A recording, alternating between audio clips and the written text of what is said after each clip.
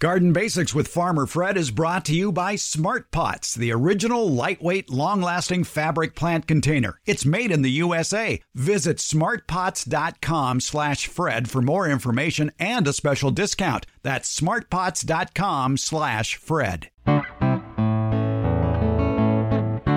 Welcome to the Garden Basics with Farmer Fred podcast. If you're just a beginning gardener or you want good gardening information, well, you've come to the right spot. Retail nurseries here on the West Coast are already getting in shipments of berry plants and fruit trees. The rest of the country will start seeing the arrival of these tasty, edible, and beautiful crops throughout the winter. Shop early for the best selection because most nurseries will only be getting in one shipment. But which fruit trees or berry plants should you get? Which ones taste the best? Which ones are right for your area?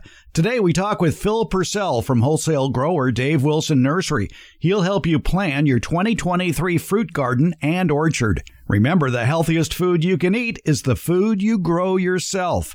We're podcasting from Barking Dog Studios here in the beautiful Abutilon Jungle in suburban Purgatory. It's the Garden Basics with Farmer Fred podcast, and we're brought to you today by Smart Pots and Dave Wilson Nursery. Let's go. The weather may not be perfect for outdoor gardening, so how about some indoor planning for your next garden for 2023? It's the time to plan what you want to plant, where you want to put it, and you need some help to figure out, what do I plant, especially in the way of fruit or nut trees or vines and berries and things like that. What do I want to plant? To help us through, figure out what to plant and where to plant it, maybe we'll choose some taste test winners. Maybe we'll choose trees that are just nice looking trees. We'll find out because we're talking with Phil Purcell of Dave Wilson Nursery, wholesale grower based in California. They sell their fruit and nut trees and berries and vines and ornamental plants to states throughout the West, Midwest, and Southwest. And Phil, the easy question to ask right off is, what's new? Such a busy time of year for us. We're in the middle of harvesting all of our trees, getting them graded, and getting ready to go out. That brings up a very good question. You talked about grading trees and harvesting trees. Talk about that process of actually getting the trees into the retail nurseries. What all is involved? What the heck is all out there at Dave Wilson Nursery? Okay, the people, when they go to the nurseries and they see these trees, they really have no idea of what it takes to grow a tree. Most of our trees are 2 years old. From the time we plant the rootstock till we graft them, till we grow them, we got a good year and a half, 2 years of manpower into them. This time of year usually starts right after Thanksgiving when things start to go dormant. This is known as our harvest season. We call it our dig out. And it's at this time that we start to dig I think this year we're going to be close to 4 million trees, digging them out of the ground. And that's between the home garden division and the commercial division. So what this entails is that once the trees go dormant, we have a machine called the GK digger, and it goes up and down all of our rows and it undercuts the root system and it actually lifts them out of the ground to the point where we can have our workers out there go ahead and throw them onto a trailer. And we take this trailer into a 1 acre grading barn. And what the grading barn is that's really the heart of the dig out. At this point, our trees by variety are hand graded. And when I say graded, we grade everything on the caliper size of the tree and by the variety.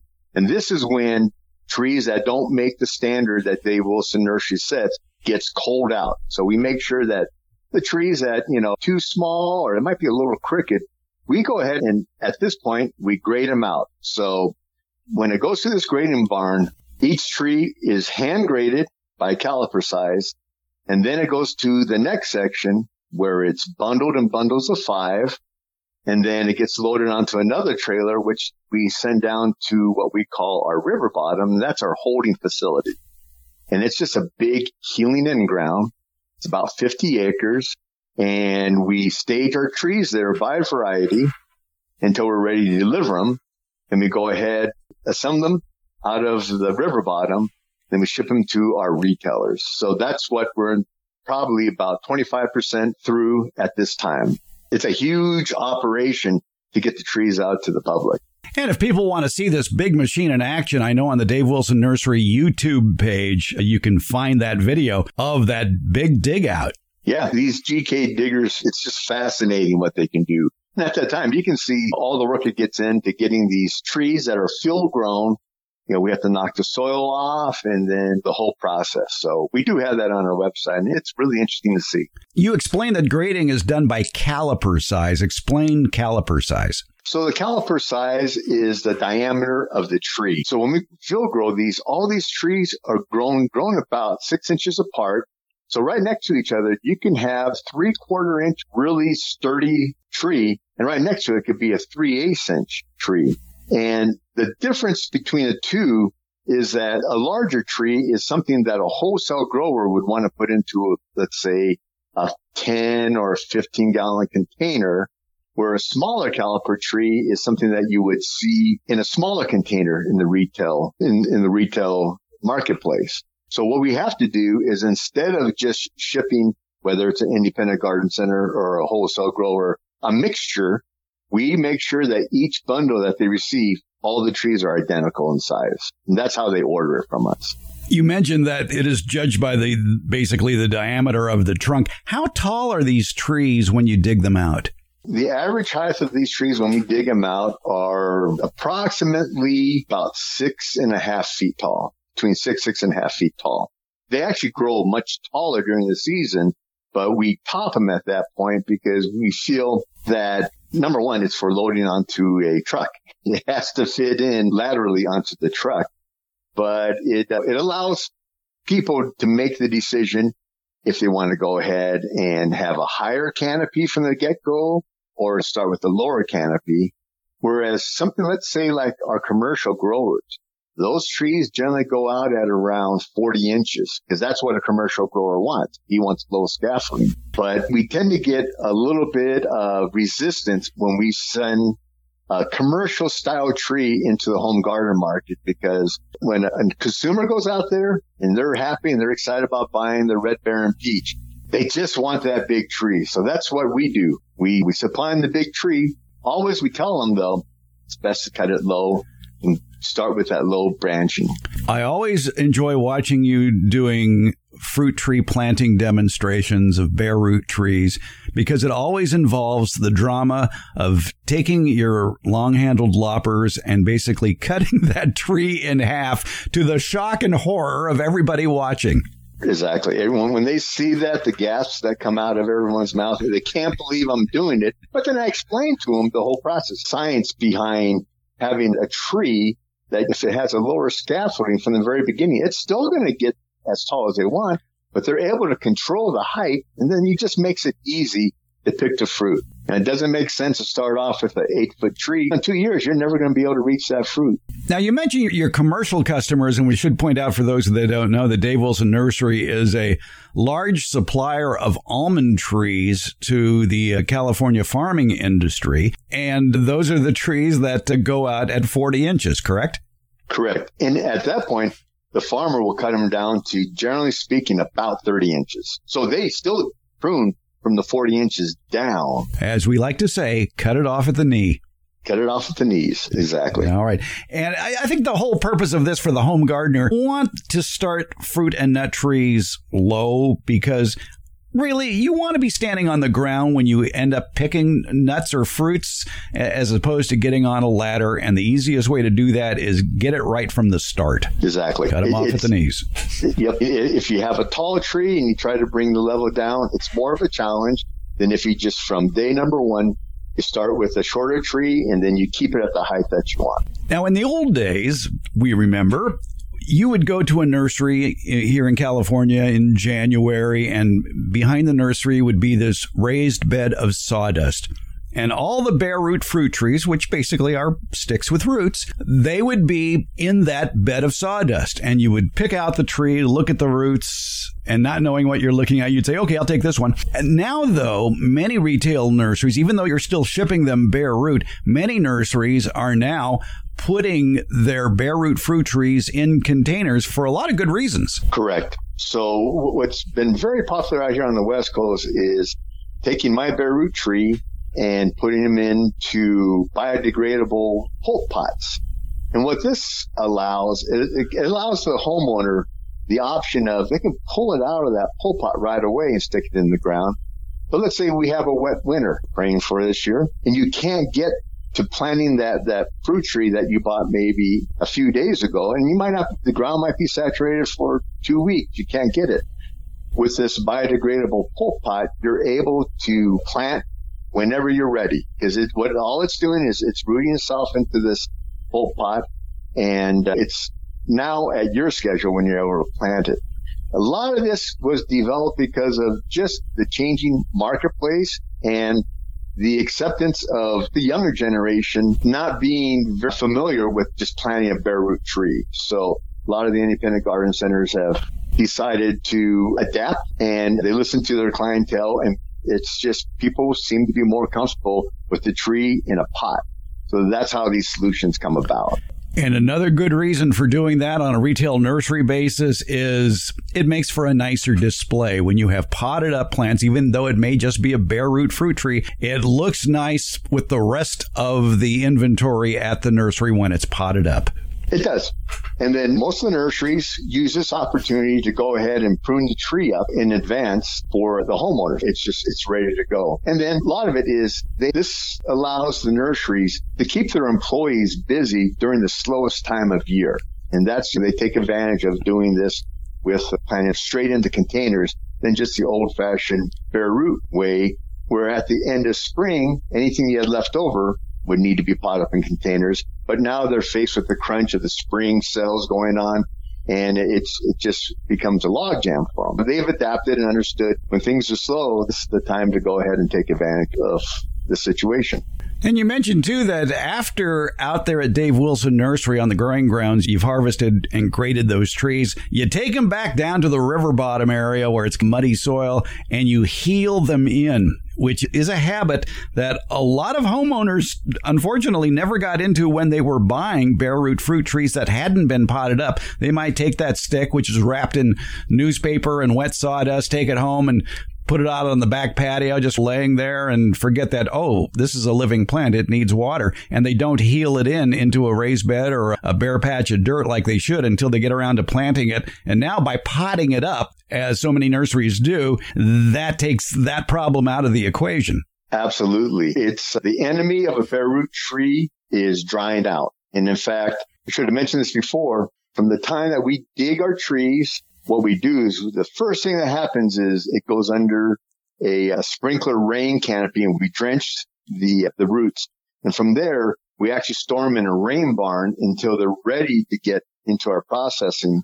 And from the rain barn to the river bottom, it's generally less than a half hour time that the trees are exposed, because we want to make sure all those roots stay moist. So it's key that if you do buy an old-fashioned bare root tree and you get it, you bring it home from a nursery, that doesn't mean you can just leave it in the plastic bag for 2 weeks. You got to go ahead and heel that tree in at your house right away, whether that's in a compost pile or a sand pile or a bag of potting soil or something. You got to make sure you wet the roots and you make sure they're covered. Protect them from the drying out, and actually you protect them from freezing too. So what some people may think is that when you're digging out these fruit trees from the ground, that you're keeping the soil that they were planted in around the roots, but you're not. You're washing that soil off. We wash them off. They're completely sterilely clean roots than when we send out there. That's just the nature of the bare root business. And if you think about it, if it still had soil on there, the load capacity on shipping would diminish because, of the weight of it. Yes, we wash all the roots out, and from there they get loaded onto the truck and sent out to the independent garden centers.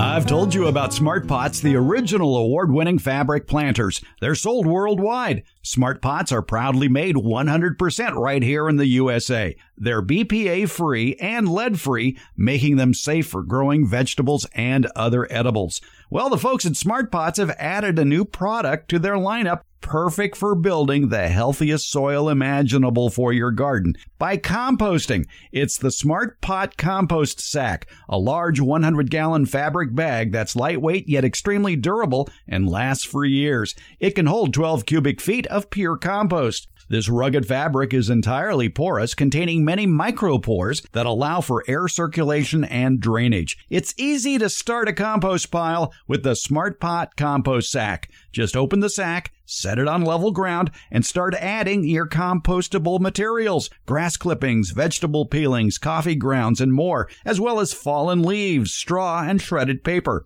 Next, place the optional cover over the sack. That's all there is to it. Smart Pots are available at independent garden centers and select Ace and True Value hardware stores nationwide. You can find the location nearest you at their website, and you can buy it online from Smart Pots. Just visit smartpots.com/Fred. And don't forget that /Fred part, because on that page are details about how, for a limited time, you can get 10% off your Smart Pot order by using the coupon code FRED, F-R-E-D. Do it at checkout from the Smart Pots store. Visit smartpots.com/Fred for more information about the complete line of Smart Pots' lightweight, colorful, award-winning fabric containers and their new compost sack. And don't forget that special Farmer Fred 10% discount. It's Smart Pots, the original award-winning fabric planter. Go to smartpots.com/Fred. Let's get back to planning our fruit tree orchard for 2023 with Dave Wilson Nursery's Phil Purcell. I think 20 minutes ago I asked you the question, what's new? And I know that a lot of people want smaller trees, so they're migrating to what are considered dwarf fruit trees. And I know that at Dave Wilson Nursery, you offer several varieties. One of my favorites is the Garden Gold Peach, which is just gorgeous. It maxes out at 4 feet, 5 feet tall, and just has a beautiful canopy to it. But you've got other new miniature white peaches out there and a nectarine too. You've got the Snow Babe miniature white peach and a miniature nectarine called Arctic Sprite. Yeah, for years, the miniature nectarines and miniature peaches are the novelty. And these are just miniature by nature. They're not genetically modified or engineered. They just happenstance that these trees were found years ago, and they just naturally grew smaller. Working with Zager family over the years, and they're the foremost producers of peaches and nectarines in the world. They've come up with some fantastic, just unbelievable flavors. We feel surpass what you find in a grocery store. And these are in these miniature nectarines and peaches. And literally, they grow to mature heights without pruning, about 5 to 6 feet. Some of them even stay a little bit smaller. And the neat thing about all these miniature peaches and nectarines is their blossoms. Every single one put on a show in the spring that's unbelievable. The colors are just intense. And like you say, the new varieties that we're starting to offer the flavors are just incredible on them. That's how they've been bred now. It's just, so we've gone from the old Bonanza and Eldorado peaches, which were, like I say, just started the whole category, to all these full flavored varieties working with the Zager family. Now, you mentioned flowering fruit trees, and I think that deserves a few minutes to talk about, because maybe you want maybe a row of really gorgeous looking trees in the springtime when they're all in bloom, or a focal point fruit tree that's noted for its blossom. May not be noted for the quality of the fruit, but the flowers are outstanding, and there are all sorts of flowering almonds, flowering apricots, cherries, peaches, nectarines, crab apples, pears, and plums that are all ornamental flowering winners, really. What are some of your favorites among those? Probably the showstoppers, and the Asian community loves this. It's known as an early flowering red, and it's a double red flowering peach. And generally speaking, it always coincides with Chinese New Year. So it's a good luck tree. And in fact, the flower markets out in San Francisco, they buy these trees and they sell sprigs of them once they grow them out in their orchard, and they actually sell sprig to the Asian marketplace. And so that's the popularity of the early flowering reds has just gone crazy. A fantastic peach, which puts on, we call it putting on a show, known as the Red Baron peach, which once again, the dark red flower, and the fruit itself is, it is just spectacular. But so there's a lot of different ways you can play around with fruiting or flowering trees in your garden to make it a dual purpose. We should point out, too, about the Red Baron is that is actually a very tasty piece of fruit, too. It is. It's one of my favorite. It's that true old-fashioned acidic peach flavor that you get in that yellow peach. As opposed to white peaches tend to have a higher sugar content, less acid. So it's more of a sweet, super sweet treat. But this Red Baron's like that old-fashioned peach that you remember as a kid. There are a lot of interesting new crosses out that people may not be aware of, and they may be wondering exactly what they are. Things like the Plueri. What the heck is a Plueri? So the Plueri has become my favorite fruit. In fact, I have 4 of them in my backyard. In Dave Wilson Nursery, we only have 4. And what a Plueri is, it is a cross between a plum and a cherry. And people think, oh, here they go again. It's genetically modified. Nope. It's the old Luther Burbank hybridization process where cherries and plums are from the same genus. So the pollen is interchangeable. And by doing this, you come up with new fruit type. The Plueri happens to be one that is just really, it's starting to get introduced in the marketplace, but it is so versatile. First thing is the fruit is a little smaller in size. Think about it, halfway between a cherry and a plum. They really hang on the trees for a long time. So I had the sweet tree Plueri, and I planted it when it first came out. And so I've had it now for a good almost 10 years. And the amount of fruit that it produces is just mind-boggling. And the nice thing about Plueris, you can eat them hard ripe, or you can let them hang on the tree for a month, pick them soft ripe. Unlike, say, something like the Santa Rosa plum, which tends to produce all of its fruit within a week or so, Plueris have a long hang time, so you don't have to worry about getting all the fruit at once. We have early varieties, mid varieties, later varieties, and the fruit quality, Plueris tend to be the highest Brix count, and that's the amount of sugars that you'll get on a fruit. So that's why they've become super popular. Very easy takeover, adaptable to low chill, high chill areas. And it's just the fact that the fruit hangs so long makes it a perfect tree for a homeowner. And a beautiful fruit as well. One of the Plueris, I think it's one of your newer introductions, is the Candy Heart. And that has just a beautiful heart shape to it. It's a heart-shaped fruit. It has a kind of a little bit more of a plum purple outside, but you bite into it and it's just red and juicy, and the flavor is just, it's amazing. In fact, it was one of our taste test winners on a previous taste test that we had with the industry. And I think another popular Plueri these days is the Flavor Punch. It is. The Flavor Punch is a very late variety. The one thing that we do in the home garden market, and if you go onto our website, you can see we have a harvest chart, is that we want people to make sure that they have fruit through the whole season. That's why I so like this on the Plueri. Even though we only have 4, we have a early, a mid, a little bit later, and a late season, so that you can have fruit for the whole time frame. And that's something to really consider when let's say you're plotting out an orchard. Do your homework, because you don't want all your fruit coming during the same week every single year. You're going to get bombarded. So plan your orchard so that you have fruit in May all the way through October.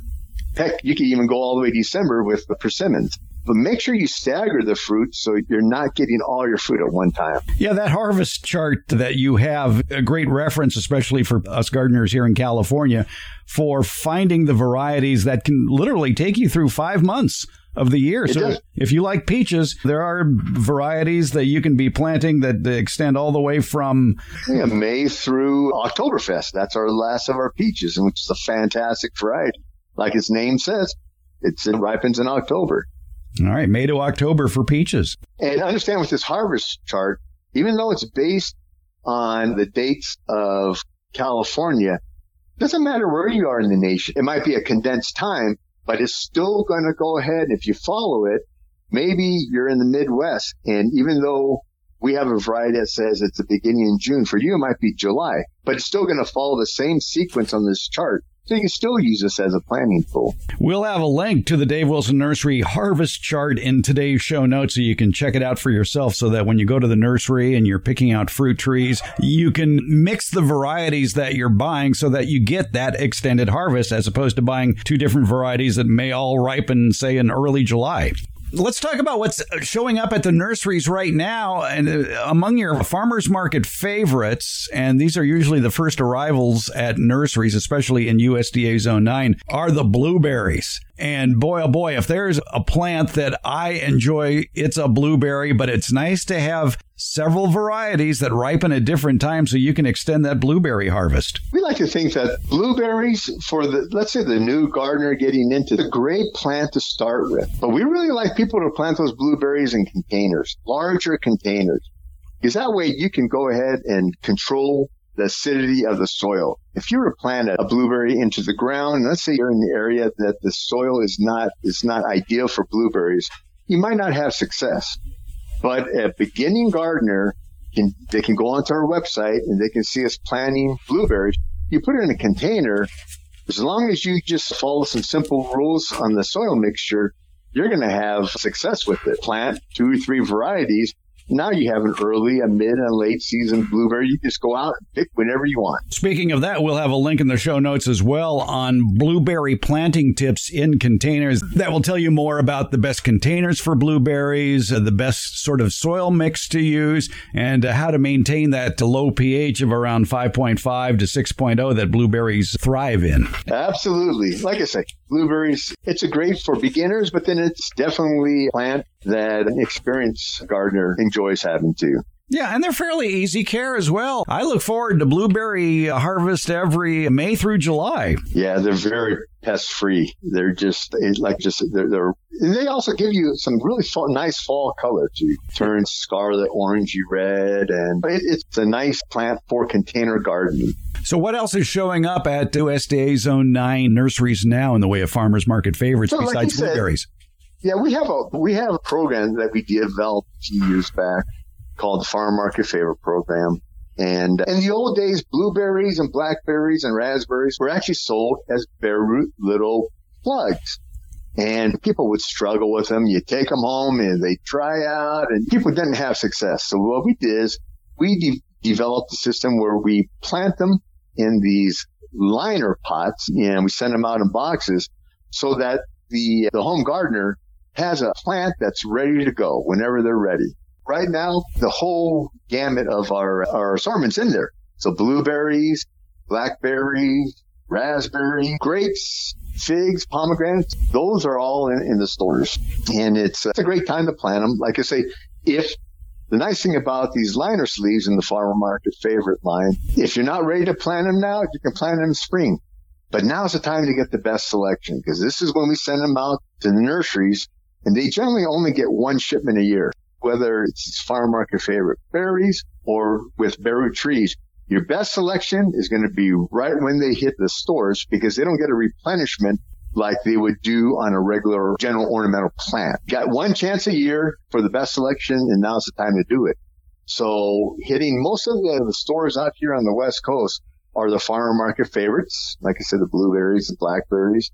And then in the Midwest, those will be coming out in, let's say, March or so. Yeah, all gardening is local, but all these plants will eventually make it to your favorite independent nursery. And we should stress, too, that Dave Wilson Nursery is a wholesale grower, and they're selling to independently owned retail nurseries. You won't find them at Home Depot or Lowe's. No, we strictly sell to independent garden centers. That's always been our core business.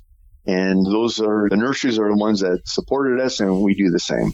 Since we're heading to that area, let's talk about the best varieties on a state-by-state basis. You have a wonderful webpage that we'll have a link to called The Most Ordered Dave Wilson Nursery Home Fruit Varieties by State. And you even list the bestseller ones, too, in that process as well. Looking at the list for Northern California. By the way, you divided California into 2 states. Thank you. Northern California and Southern California, because, like I said, all gardening is local, and it's different down there than it is up here. Yeah, I think California would take the same type of fruits, but believe it or not, we actually have 2 distinct zones more of a low chill area, which would be Southern California. We have a mid chill area, which is the San Francisco Bay Area, Sacramento Valley. But as you start getting towards the Oregon area, there's a different zone there too. And that's the uniqueness of California. So that's why we broke down the availability between Southern California and Northern California, because the requirements on chill factor are different in Southern California than up here in Northern California. Which is one reason why the Sunset Western Garden book divided California into 24 separate gardening zones. Yep, they were ahead of the game. They understood the differences way back when. So here in Northern California, let's talk about the ones that do well in Northern California that are some of your best sellers. And there's some great apples on that list. This list was populated by what most of the nurseries bring in Northern California. And the reason these, if you look at the list, and it's like the old standbys, Fuji, Gala, Granny Smith, Honeycrisp, that's what the public wants. Now, we grow so many different varieties of apples, antique apples and such, but when it comes down to it, people still tend to gravitate to what they're comfortable with. So that's what this list shows. Blenheim apricots and Moore Park apricots. It's, even though we do so many different varieties, this is actually what is the standby plants that sell through the independent garden centers. A lot of good cherry varieties, too, and even one of my favorites, the Stella. Yeah, Stella is a really good producer. It does well in high chill areas and low chill areas. Now, cherries are one variety that really need very specific on their chill hours. And most Southern California doesn't get enough chill hours for cherries, and the Southern California gardener wants cherries. So we're, once again, working with the Zager family. They were the first to introduce low chill varieties of cherries. And we grow one called the Royal Crimson. Nice thing about the Royal Crimson, it does well in Southern California, Texas, all of Northern California, but it's self-fertile. So you only need that one tree. You don't need a pollinizer like Bing or black tart. So that's now becoming, with the climate change going on, that's becoming the Dave Wilson Nursery 2 cherry, away from the Stella and away from the Lapins and more into the Royal Crimson, so that the homeowner will have success and will have fruit set if you can't depend on having a lot of chill hours. In today's podcast, we've been talking about fruit trees and chill hours. Well, what exactly are chill hours? And are they really that important when considering the fruit tree varieties for your yard? We'll hear about an ongoing experimental orchard in balmy Southern California where growing high chill apple trees has been very successful. And can you really grow an apple tree from a seed? We'll find out. For current newsletter subscribers, look for the All About Chill Hours podcast and newsletter in the Friday, December 16th edition of the Beyond the Garden Basics newsletter. It's in your email. And you can also start a subscription. It's free. Find the link in today's show notes or sign up at the newsletter link at our homepage, gardenbasics.net. Let's get back to planning our fruit tree orchard for 2023 with Dave Wilson Nursery's Phil Purcell. You mentioned something else, and we can go down that road, too, because it's very important for new gardeners and those who are expanding their orchard that some trees need a close friend, slightly different variety, but it improves the pollination of probably both trees. And we should point out, too, that there is a lot of varieties that are self-pollinating. Yes. So, for example, there are a lot of varieties of apples that are self-pollinating. But through our studies, we've come to realize that even though it's self-fertile, if you have other varieties of apples around, you get increased yields all the way across the board. This is the same thing with cherries. Certain varieties have to have a pollinator. Bing by itself will not fruit. Bing with a black Tartarian or a Lapin will fruit. In fact, when you have 2 or 3 varieties of cherries, now you're going to get increased fruit on each tree. Some categories that don't really need as much pollination is like in the peaches and the nectarines and such. But certain varieties like cherries and apples, best to have a couple of different varieties in there just to help yourself with a little help to set fruit. If you hear a low hum in the background, that's my dehydrator going because I'm busy dehydrating, which has turned out to be a very bountiful year for my Fuyu persimmon. And I love to slice them up, put them on the dehydrator, and have sweet treats all winter long. Now, it used to be in the world of Dave Wilson Nursery that the biggest selling tree you had was the Fuyu persimmon. Is that still true? It is.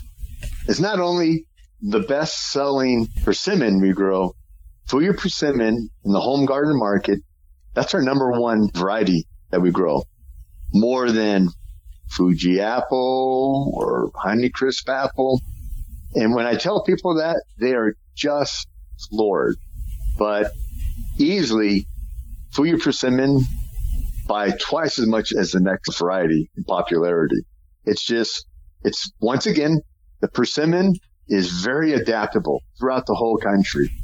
And it's pest free. It doesn't get any diseases. And it's just a great all around tree that really is the very last to harvest of everything that we grow.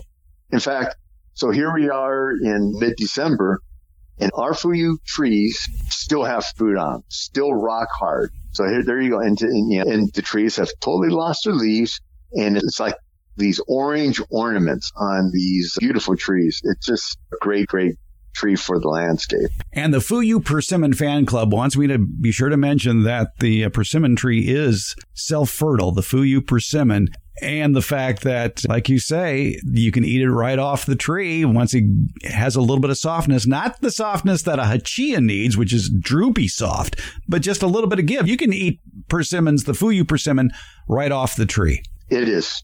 It's just like you're picking an apple off the tree. You can have a Fuyu persimmon in San Diego, and you can have a Fuyu persimmon over on the East Coast. I sell a lot of Fuyu persimmons to the growers out on the East Coast, out on Long Island, New Jersey, and it's a super adaptable tree. And I noticed, too, that as we move to the Northwest, to Oregon and Washington, that there's a lot of sales of berry plants. And that's berry country up in Oregon and Washington, blackberries, raspberries. What are some of the best blackberry varieties and raspberry varieties to grow? On the blackberry varieties, it tends to be best tasting would be something like the Marionberry. They make fantastic shade. But for the homeowner, they tend to want to go with thornless varieties because it's just easier to pick. So we sell in the homeowner or the home garden division, it's a lot about thornless. So the black satin, the boysenberry, we grow the thornless boysenberry, triple crown. These are all super popular varieties for the home because Marionberry, now they have little spines on them. These other varieties don't. And that's kind of the same with the raspberries. It's a Canby is a great variety for the home gardener because it doesn't have thorns. But like the true, what you're used to, and in the grocery stores, that's more like the Heritage or the Willamette Red. Those have thorns on them. Now we do, within our Farm Market Favorite line, we do have a blackberry and a raspberry, which is part of the Bushel and Berry series. It just goes right along with planting blueberries in containers. The raspberry shortcake is a bush, small growing raspberry that's meant to be in a container. And the baby cakes blackberry is a blackberry that's bush growing that's meant to be grown in a container. Both of these are thornless. So once again, it falls right into the backyard home gardener and just making it easy for them to do some nice container gardening. And what size container is best for growing a blackberry or a raspberry that's meant for it? The bigger the container, the better off you're going to be. When you see our little Farm Market Favorites, they come in sleeves that are 4 by 9 inches. You don't want to go out and get a 6-inch pot. The bigger, the better. And in fact, if you can get like a wine or a whiskey barrel, you can plant 2 or 3 in there. If you have a good sized container, you're going to get just a much nicer tree. What tends to happen, I think this kind of happens in the houseplant world. People tend to maybe plant in too small of a pot. And especially on these berries, whether it's blueberries or blackberries, they have a root system that's going to outgrow a small pot quickly. So you want to make sure that if you're not quite sure on what size pot to get, err on the larger size, because it will fill that up in a season. For decades, I have always planted my blueberries in cattle watering troughs. They're widely available at your local farm implement store like Tractor Supply or online, and they're just the perfect size. Maybe drill some holes in the bottom for drainage and paint them up, and they look great. Every time I see those when I go into a farm supply store, that's exactly what I think. Blueberries, or even like the baby cakes, the raspberry shortcake. You can fill out, it just makes a great planter, and it makes the perfect planting size container. Displays nicely out in your patio. Now, one plant that I've noticed it gets a lot of exposure, a lot of sale throughout the West, California, Oregon, Washington, are the pluots, the plum apricot cross, plants like Dapple Dandy, Flavor Grenade, Flavor King. So the pluots are what revolutionized what we like to call the hybrid market. 50 plus years ago, Floyd Zager decided to go one step beyond what Luther Burbank did when Luther Burbank just crossed an apricot and a plum, made a straight cross. Well, what Floyd Zager did is that he improved on that. He started doing what we know is called back crosses. He kept on hybridizing, taking the pollen from one plant to another, to the point where he developed what's known as a pluot. A pluot is the genetics as 70% plum and about 30% apricot. So it has the characteristics of a plum, but it gives you little different flavor that the apricot puts in there. The difference between a pluot and a regular plum, when you look at them, they might look very similar, but the flavor intricacies of a pluot are just so much more dynamic than a standard plum. If you go to a farmer's market, they'll call these pluots by their specific names. But let's say someplace in the Midwest or even back east, they call these pluots plums. They just simplify it. But out here on the West Coast, people specifically go to farmers markets for these pluots because the flavor is second to none. It's basically, you take a plum and you increase the flavor profile by 100%, and now you got a pluot. Flavors are just unbelievable. I believe it's true that grapes are grown in all 50 states, even in Alaska. And there are table grapes and wine grapes, and those are part of your arsenal as well. They are, yeah. There are American hybrids that are meant for the cooler area. European hybrids is like what you would see more out here on the West Coast.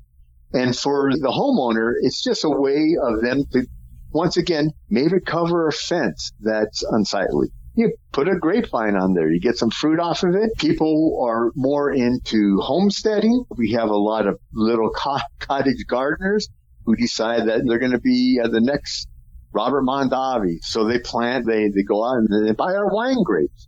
It's a great way of making just a small investment and playing around and having a little vineyard of your own. And the nice thing about these farmer market favorite grapes is we have all the basic wine grapes, all the basic table grapes. We have everything covered for all zones. And just like with fruit, the seedless varieties are very popular among table grapes, things like Crimson Seedless or Flame Seedless or the Thompson Seedless. Yep. That's, once again, it's the homeowner wants ease. They want to be able to pick it right off and not worry about seeds and all that. Seedless grapes will outsell our seeded grapes 10 to 1. As I'm going through this list of the best sellers on a state-by-state basis, there is some commonality, these fruits that seem to be popular just about everywhere. And there's one that people may not be aware of called the goji berry. What is the goji berry? So the goji berry it's been known to produce high antioxidants. So it is a bush plant that produces like these teardrop, almost tomato-looking fruit that can be eaten right off the plant, or you can dry them. And you'll see goji berries, dried goji berries in all the health food stores. And generally speaking, that's generally how you see them, is dried. Very adaptable again. Once again, you can grow them in San Diego. You can grow them in Alaska. They take the super cold. They take the warm area. And it's another one that's great for container gardening. And this is more of something that people want to add some more antioxidants to the diet. They'll play it around with the goji berry. The nice thing about this farmer market favorite is that you can play around with all these different plants. It's not a huge investment, and see what works for you. The goji berry can be harvested summer through fall, and even though it's called a shrubby plant, it can get 8 to 12 feet, but the good news is I guess you can prune it back to whatever height you want. Absolutely. It takes the hedging very well. And it grows well in containers. It does. And it's self-fruitful. It is. It checks off all the desirable attributes for the homeowner. Yeah, I think I just sold myself on getting a goji berry. It sounds good. Yeah, and I mentioned that the commonality among all these states, and I'm not surprised, of especially apple varieties, seems to be across the board. And you've got your Fujis and Granny Smiths, and they seem to be popular wherever you live. They are. Fuji's the number one apple in production, and the reason being is that's what their taste buds just always gravitate toward. So it's a great apple. We could try to get fancy with all these different apples and such, but whether it's Fuji or Granny Smith, it's just they produce everywhere. They're consistent. And that's one thing that you want in your backyard. You don't want to experiment too much because this is a time investment that you do when you plant these trees. So you want to make sure that's something that you're going to have success with. And that's why when you look at this list that we have populated, that's a good starting point for a homeowner. It's just, we're not saying this is the only thing to plant, but if you're a beginner, this is where you start and then you expand from there. Yeah, one nice thing about both the Fuji and the Granny Smith apple is they're self-fertile, but I would imagine that even though they're self-fertile, they would do better with another variety nearby. They do. In fact, in my backyard, actually, I have a Fuji, a Granny Smith, and a Pink Lady, all growing in the same hole. And now it's just one big bush that I just harvested all the Fuji apples off of it last week. I got a ton of it. And it was just because I had literally 6 inches away, I had another pollinizer, which was the Granny Smith and the Pink Lady. And they work together. This is something that we like people to go ahead and try, is multiple plantings in a single hole. You can put in your backyard, especially if you have a smaller backyard. If you take a look at this list that we have, it's going to go ahead and get you into the right type for the different states. Texas, you can tell that it's low chill varieties. If you go into the Midwest, like Kansas or even Washington and Oregon, these tend to be, especially in the peaches and the nectarines, apricots, these are later flowering varieties that will tend type of late frost. When you look at this list, it gives you an idea of a good starting point. And then use our website as a reference, because each variety will tell you if it's a later blooming variety. And if you're in the more cold climate state, you want a variety that blooms later. If you're in California, Southern California, heck, you don't care if a variety blooms in February or January even. You're not going to have the frost. Gardening is all local. And we grow all the different varieties to make sure that they fit into everyone's profile. If you go to their homepage, davewilson.com, and you hover over the tab towards the top of the page that says Home Garden, there's a drop-down menu that includes like where to buy Dave Wilson product, upcoming events, the product catalog, all about backyard orchard culture, the fruit and nest harvest chart dates that we talked about, the YouTube channel, recent videos. And one of my favorite pages is the fruit variety recommendations, because one question when people are perusing the rows and rows of bare root fruit trees, you might hear somebody mumble, what does it taste like? Fruit variety recommendations is where you go on the Dave Wilson website to find out what these fruits taste and how did they score, because from that link, you can go to the fruit tasting reports that have been compiled, I think, over 20 years or so, with several panels of experts every year. And they basically rate the Dave Wilson varieties of all the fruits on all sorts of criteria of the way it looks, the acidity, the sugar, the flavor. Imagine being locked in a room for an entire day and you're tasting 25 different apple varieties. But the door isn't locked. Okay. Yeah, so that's what we do, because we want to make sure that we get the right varieties into the backyard of the home gardener. This is the research that we've done in the past to make it easy for someone who is on the fence on what to do. You can always kind of cross-reference our fruit taste winners, or just something a low chill or something higher chill. Our website has just a plethora of information on it that we want people to do a little research before you head on out to your independent garden center. And that way, when you go out there, you're not overwhelmed. You have a list of things you're looking for. And if you see it, like I say, now's the time to get it. Our bare root trees will be getting into the stores here at the first of the year. And it really is the best time to get the best selection, because once these stores are sold out, that's it until the following January. Yeah, and if you don't want to pour through all 8 pages of the fruit tasting report, they have another page of the Dave Wilson Nursery Top 50 Home Garden Tree Fruit Varieties, and that takes into consideration a lot of different factors. Number 1 is the Flavor King Pluot. Really? It goes back to the Flavor King Pluot is like the Fuji apple. Sometimes those old varieties are still the most favored, and to this day. And the Pluot line, it's been really tough to outdo the Flavor King. The Flavor King and Dapper Danny, those were the original. And there are other great varieties on there, too. If you're looking for a tasty apricot variety, the Blenheim apricot is in the top 10, as is the Weeping Santa Rosa plum, which in my mind has a better taste to it than the regular Santa Rosa plum. But being a Santa Rosa plum means you're going to get a lot of plums. And it's going to be in a short period of time. Yes. Just understand that if you want a can, that's a great one to go with. Understand. So those are little things, little tidbits to understand. So when you're out there searching for the new fruit tree, maybe you want the Santa Rosa, maybe you want everything all at once. But if not, maybe consider a Plueri. Since I'm sitting here in Barking Dog Studio staring out the window, I'm not only staring at the tree, I'm also enjoying the fruit from the tree right now that's been made into a muffin. It is a fig tree. It's the Violet de Bordeaux fig, and it is a tasty fig. It's a nice, polite tree. It doesn't get too out of hand. If you've never had fig muffins, hey, they're good. Yeah, also with your dehydrate, that's another one that really, because it's a smaller fig, that's one that really lends itself to dehydrate. So you can enjoy it all winter long. And what's nice is you get 2 crops a year. You get a spring crop and a fall crop. You do.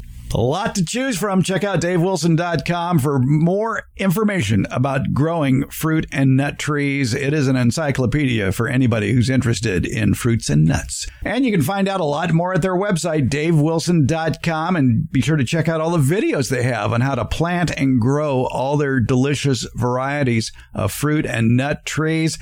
It's going to be a great fruit and nut year for 2023. It should be part of your gardening plans. Phil Purcell, Dave Wilson Nursery, thanks so much for hanging out and talking fruit with us today. It's been my pleasure, Fred.